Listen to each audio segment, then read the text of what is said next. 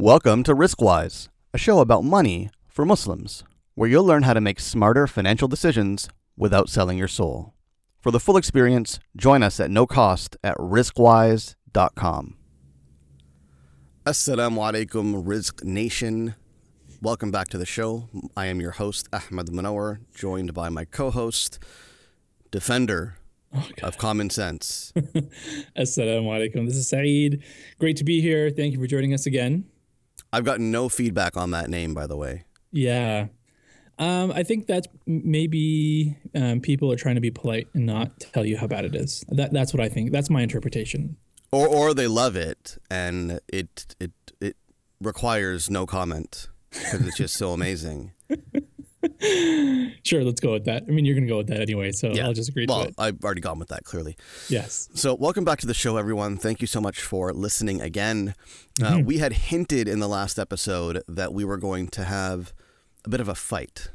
Yeah, man. And this is, admittedly, full disclosure, this is a bit of an orchestrated fight. Absolutely. It's not a real fight, and it's not a fight that we have been having alone.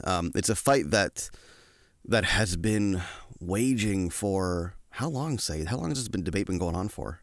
I think the origins of this debate are about 40 years old.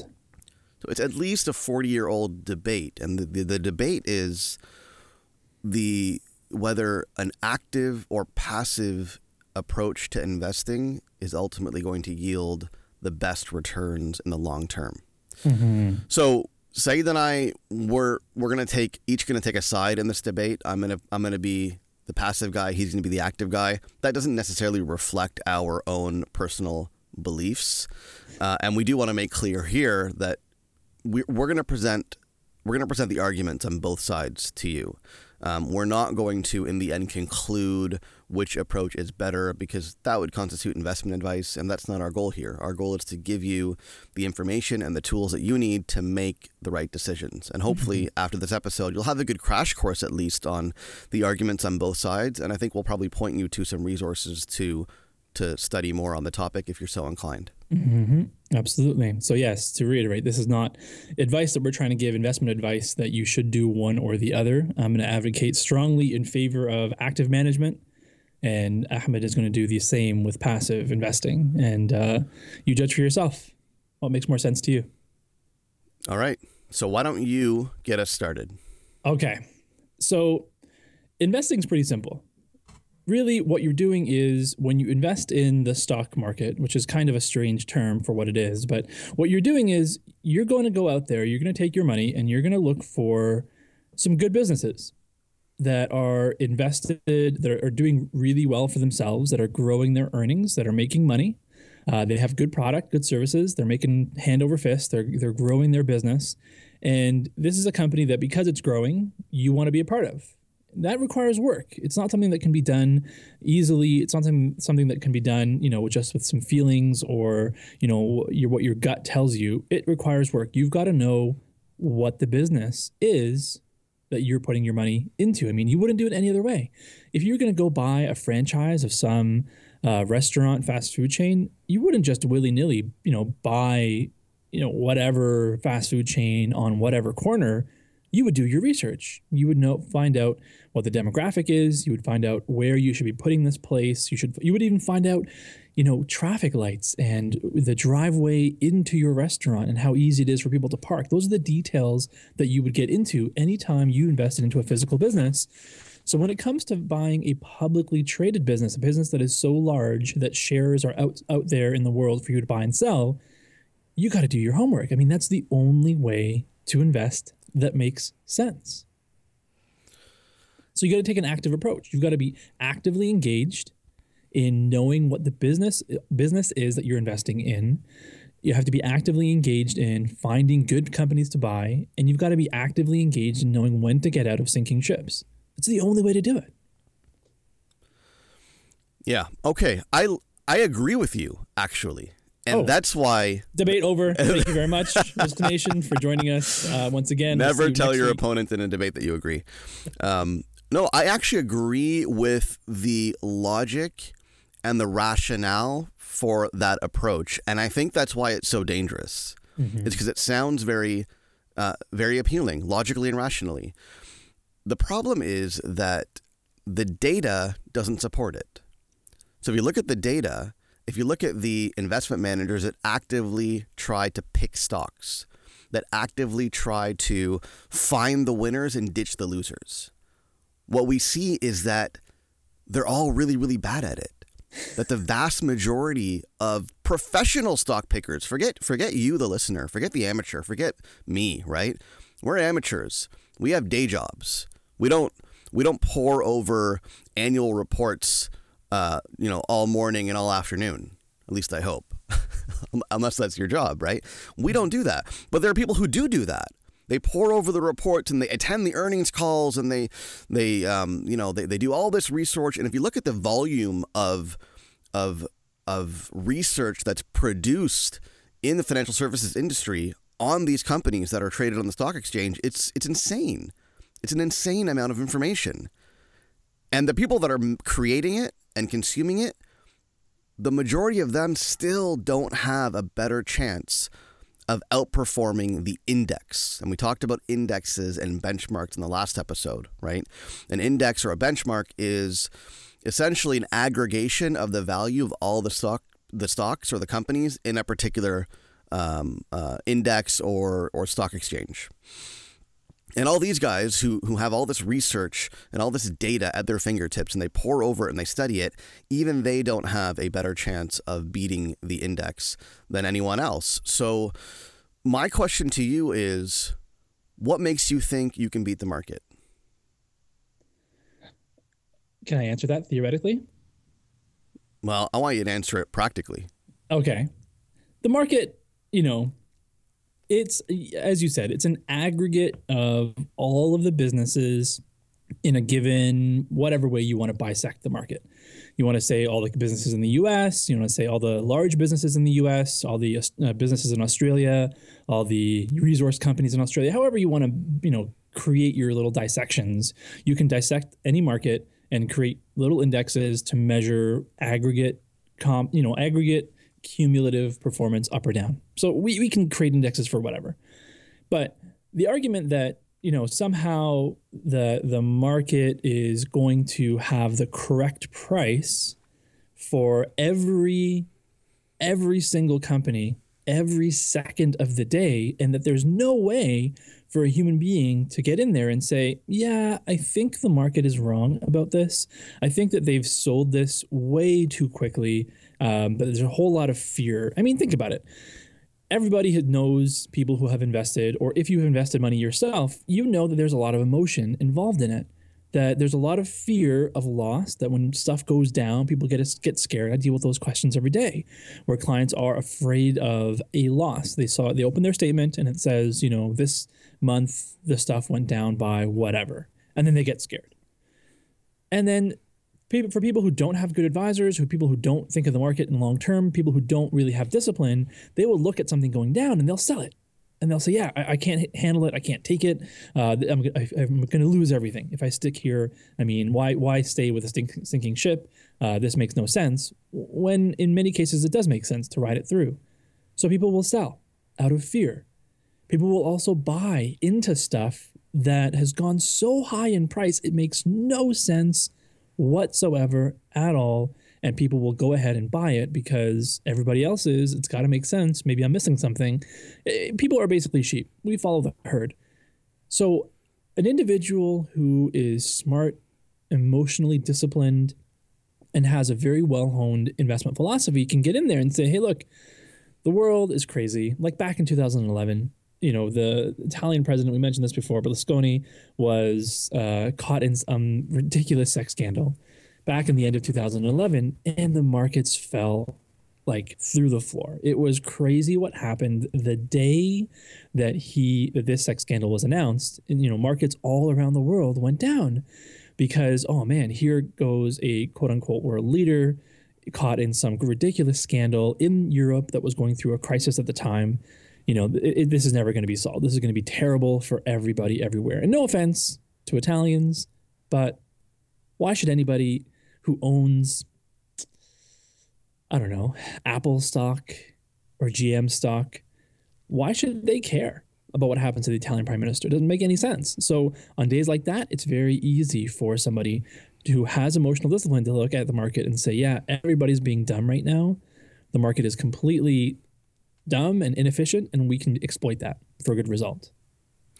Yeah, and the active fund manager or the active investing proponents tend to really come out hard in a bear market, right? Because this is really, I know why you went there, right? This is the argument for active investing. Yep. So when everything's good and stocks are going up and the markets are going up, then ride the wave. Be a passive investor, buy the index and you'll be good, right? No one's complaining at that point. But when things are going down and when there's a bear market and there's trouble and, Berlusconi's up to no good and, Volkswagen's doing all kinds of stuff and whatever, right? Then that's when the active proponents come out and say, well, look, if you just stick with the index, if you remain passive, then you're losing value. Yeah. You're losing value. And the index is, ultimately an algorithm, right? It's you're not involved in any of the decision making. No human being is involved in decision making. So you need a human being to be there in those moments to ditch the losers, ditch the companies that are going through scandals, or navigate turbulent markets when companies are being unfairly punished by outside market forces. The problem is that there's a cost to that. Right. Even if that's true, if I accept that premise that in a bear market when things are going down, that it is advantageous to have somebody actively managing your portfolio, if I accept that premise, I'm not saying I do, but if I do, then we have to acknowledge that there's a cost to that. Right. And there's two significant costs in particular. One is that these guys managing money, they're not doing it for free. These guys on Wall Street that we complain about, how they're like, they have these massive bonuses and these huge compensation packages and they're essentially, bankrupting the middle class. Yeah. Guess how they get paid? They get paid by actively managing money, right? And management fees for an active fund are, 1%, 2%. 2%'s high. I think most of them have come down now, but, somewhere between 1% and 2%. Every single year. So you're paying these guys 1% to 2% of your portfolio every single year, whether it's a good market, whether it's a bad market. So if you see the value in having somebody, navigate turbulent markets and bear markets, then that's fine, but they're not doing it for free. You're paying them a big chunk of your portfolio. 1% to 2% may sound like nothing, but think about that over 20, 30 years. Run the numbers. It's a lot of money, tens of thousands of dollars, depending on how big your portfolio is. That's one. Second is taxes. Every time you sell an investment, you're paying the government, right? Because when you sell an investment, assuming you make money, there's a capital gain. If you buy a stock for $20 and you sell it for $40, you made $20 and you have to pay a capital gains tax on that money. So it's not free, right? So the arguments for passive investing are that, first of all, low fees.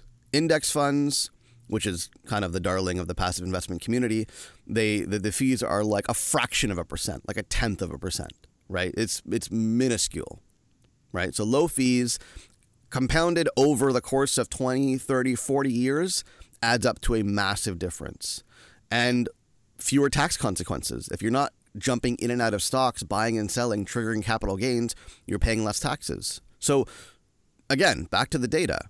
Not only is there very little data to support the fact that any active manager can beat the market consistently over time, when you factor in things like taxes and things like fees, it's almost impossible. No, it's not impossible. It's almost impossible. And the trouble is that because it is technically possible, people think that they can do it, but very few actually have. Interesting. How much time do we have? Can I go back one more time, or are we going to cut it here? Go for it. So, the taxes and fees argument are definitely, they're part of the reality of doing business and being an investor, that there will be costs and there will be taxes if you do well. I mean, if you have to pay taxes, it means you've made money. If you're not paying taxes, maybe you haven't made money. I don't know. But when you buy a passively managed index fund, you are subject to the whims of whatever is happening in the market. There's no buffer. There's no intelligent team, analyst that's protecting you from some of the major catastrophes, even if they're very obvious and slow moving and coming right at you. Like, Ahmed mentioned VW. The emission scandal is a game-changing, business-breaking scandal. It is not a small thing. It's not like the CEO, had some, cocaine-filled drug party and people are, just getting all up in arms about that. That doesn't necessarily affect the business. But this is an actual scandal where the business lied purposefully. And they did everything they could to hide the fact that they were lying. They installed software in their cars to cheat emission standards and environmental standards. I mean, I think, rational people would say, human beings, especially young people who tend to demographically care more about the environment than others, we couldn't be invested in something like that. And if you're part of a European index, Volkswagen is going to be a big part of what you own. So not only is it bad for your wallet to be in a passive index fund where you're owning everything in the benchmark, because these big, really massive business blunders, if you don't own that stock, if you sold VW, if you never were invested in VW in the first place, then none of that affects you. But if you own an index, yeah, it will. And the larger the company, the larger the weight it has in the index. So right now, I believe Apple is around 7-8% of the total S&P 500, meaning that if you bought the S&P 500 index, about 7 or 8% of your holdings, maybe more actually now, is just one company. Now, Apple's doing incredibly well right now, but if it pulled a BlackBerry and fell from grace and, did terribly over the course of 5, 6, 7, 10 years. Well, that won't happen because they make actually decent phones and products. So we can start another debate right now. But if, okay, I'm totally distracted now. No, if Apple does go through a massive debacle like that, then anybody holding an index fund, you can have 400 companies that are doing incredibly well. But because Apple is so big and such a big part of that index, you will ultimately do terribly, even though 400 companies are doing better. It's just Apple is so big. There are many examples of that. I mean, in Canada, we had this company called Nortel, a telephone communications company that actually committed fraud, that lied about its earnings, straight up, like a Volkswagen kind of deal, cheated, lied to fake earnings and fake losses and fake expenses. It was they went down, and their accounting firm that audited them went down with it. It's a big scandal. And at that time, I mean, they were more than 10% of the market. So if you were in an index fund at that point in time, yeah, you would have lost terribly, even if you could have seen Nortel's demise. They committed fraud and they're going to go bankrupt in the course of time. You couldn't sell it if you owned an index. .com bubble is another example.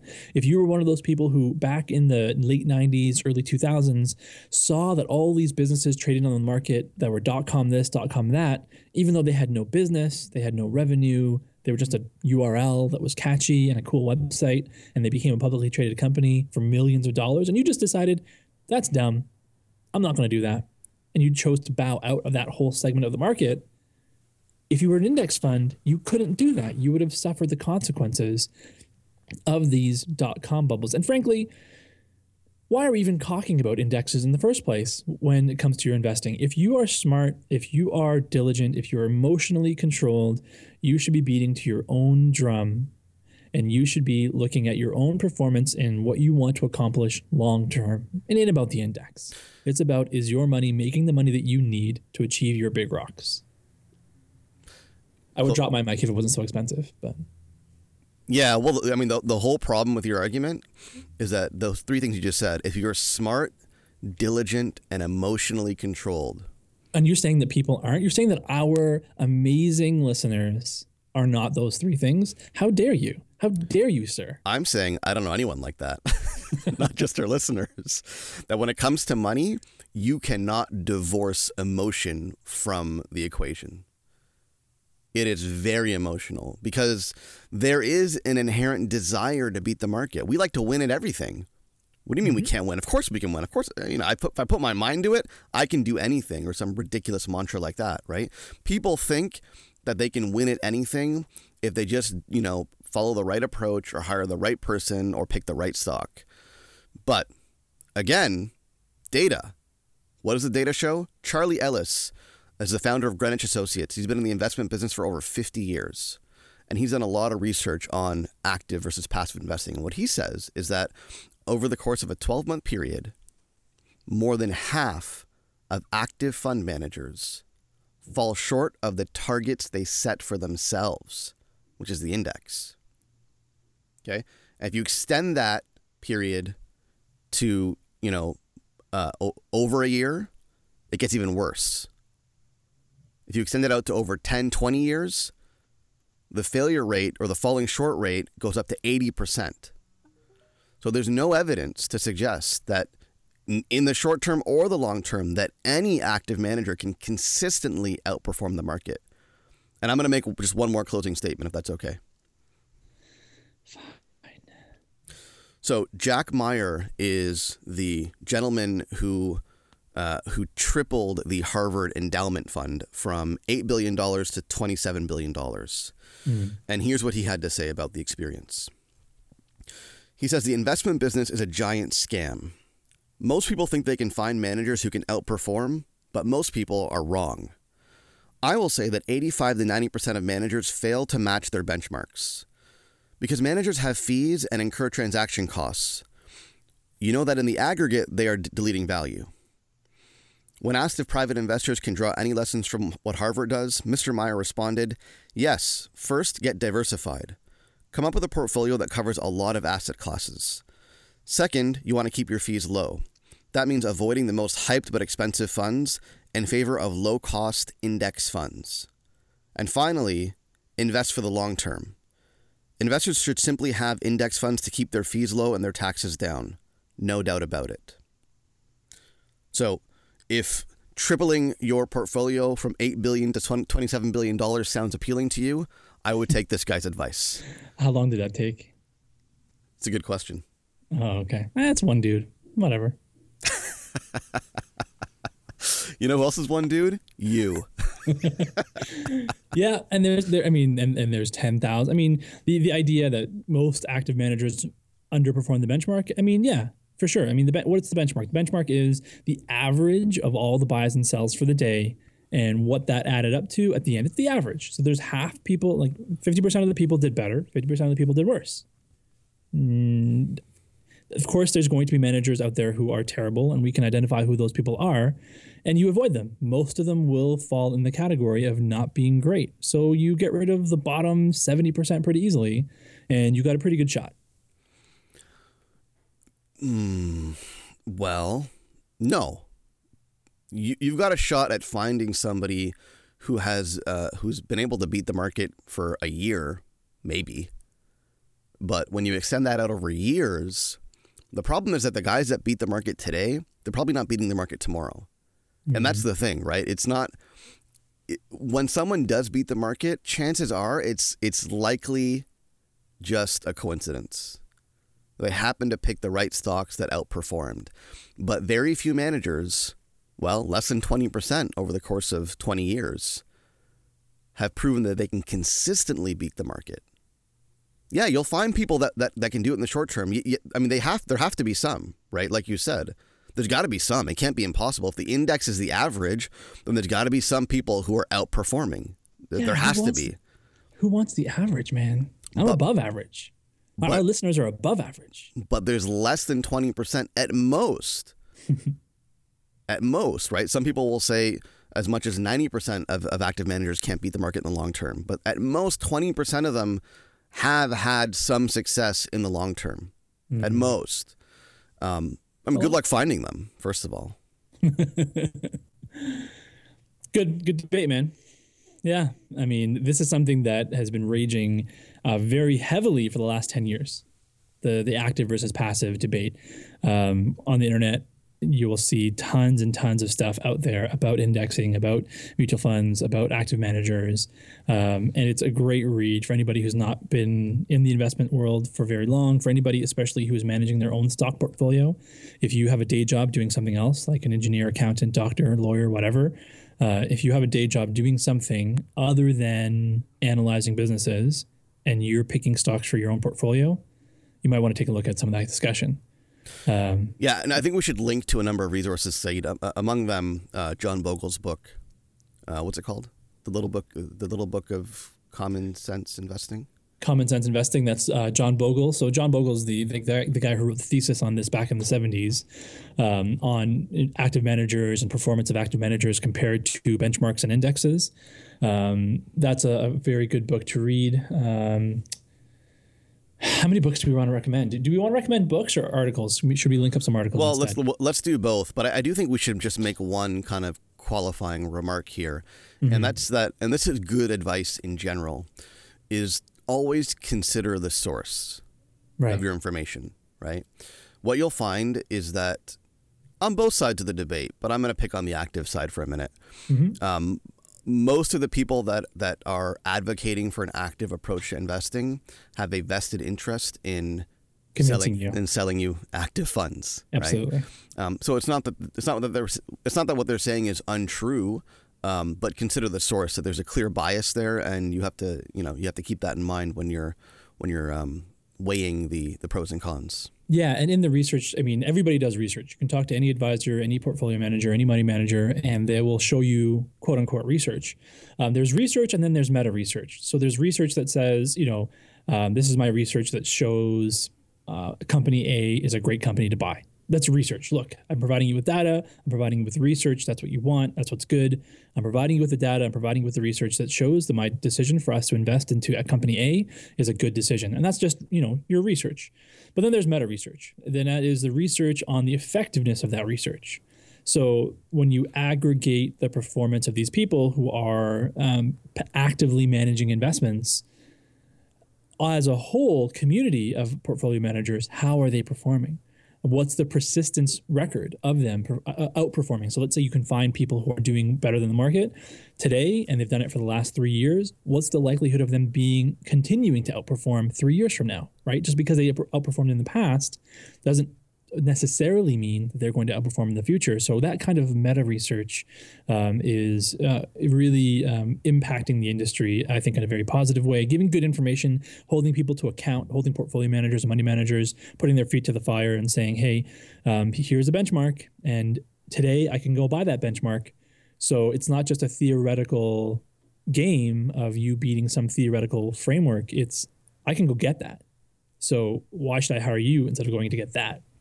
And there's a very, very healthy debate happening right now on both sides. And again, I'm not going to show my hand as to which side I favor at all, because I can't do that on air.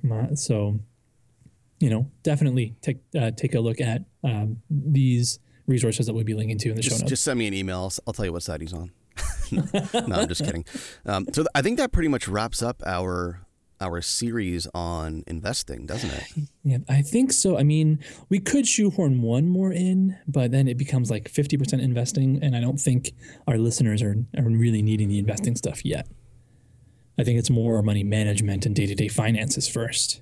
Yeah, and we're gonna get back into that now. So what we did in the first 10 or 15 episodes is we tried to cover all the foundational topics as from start to finish.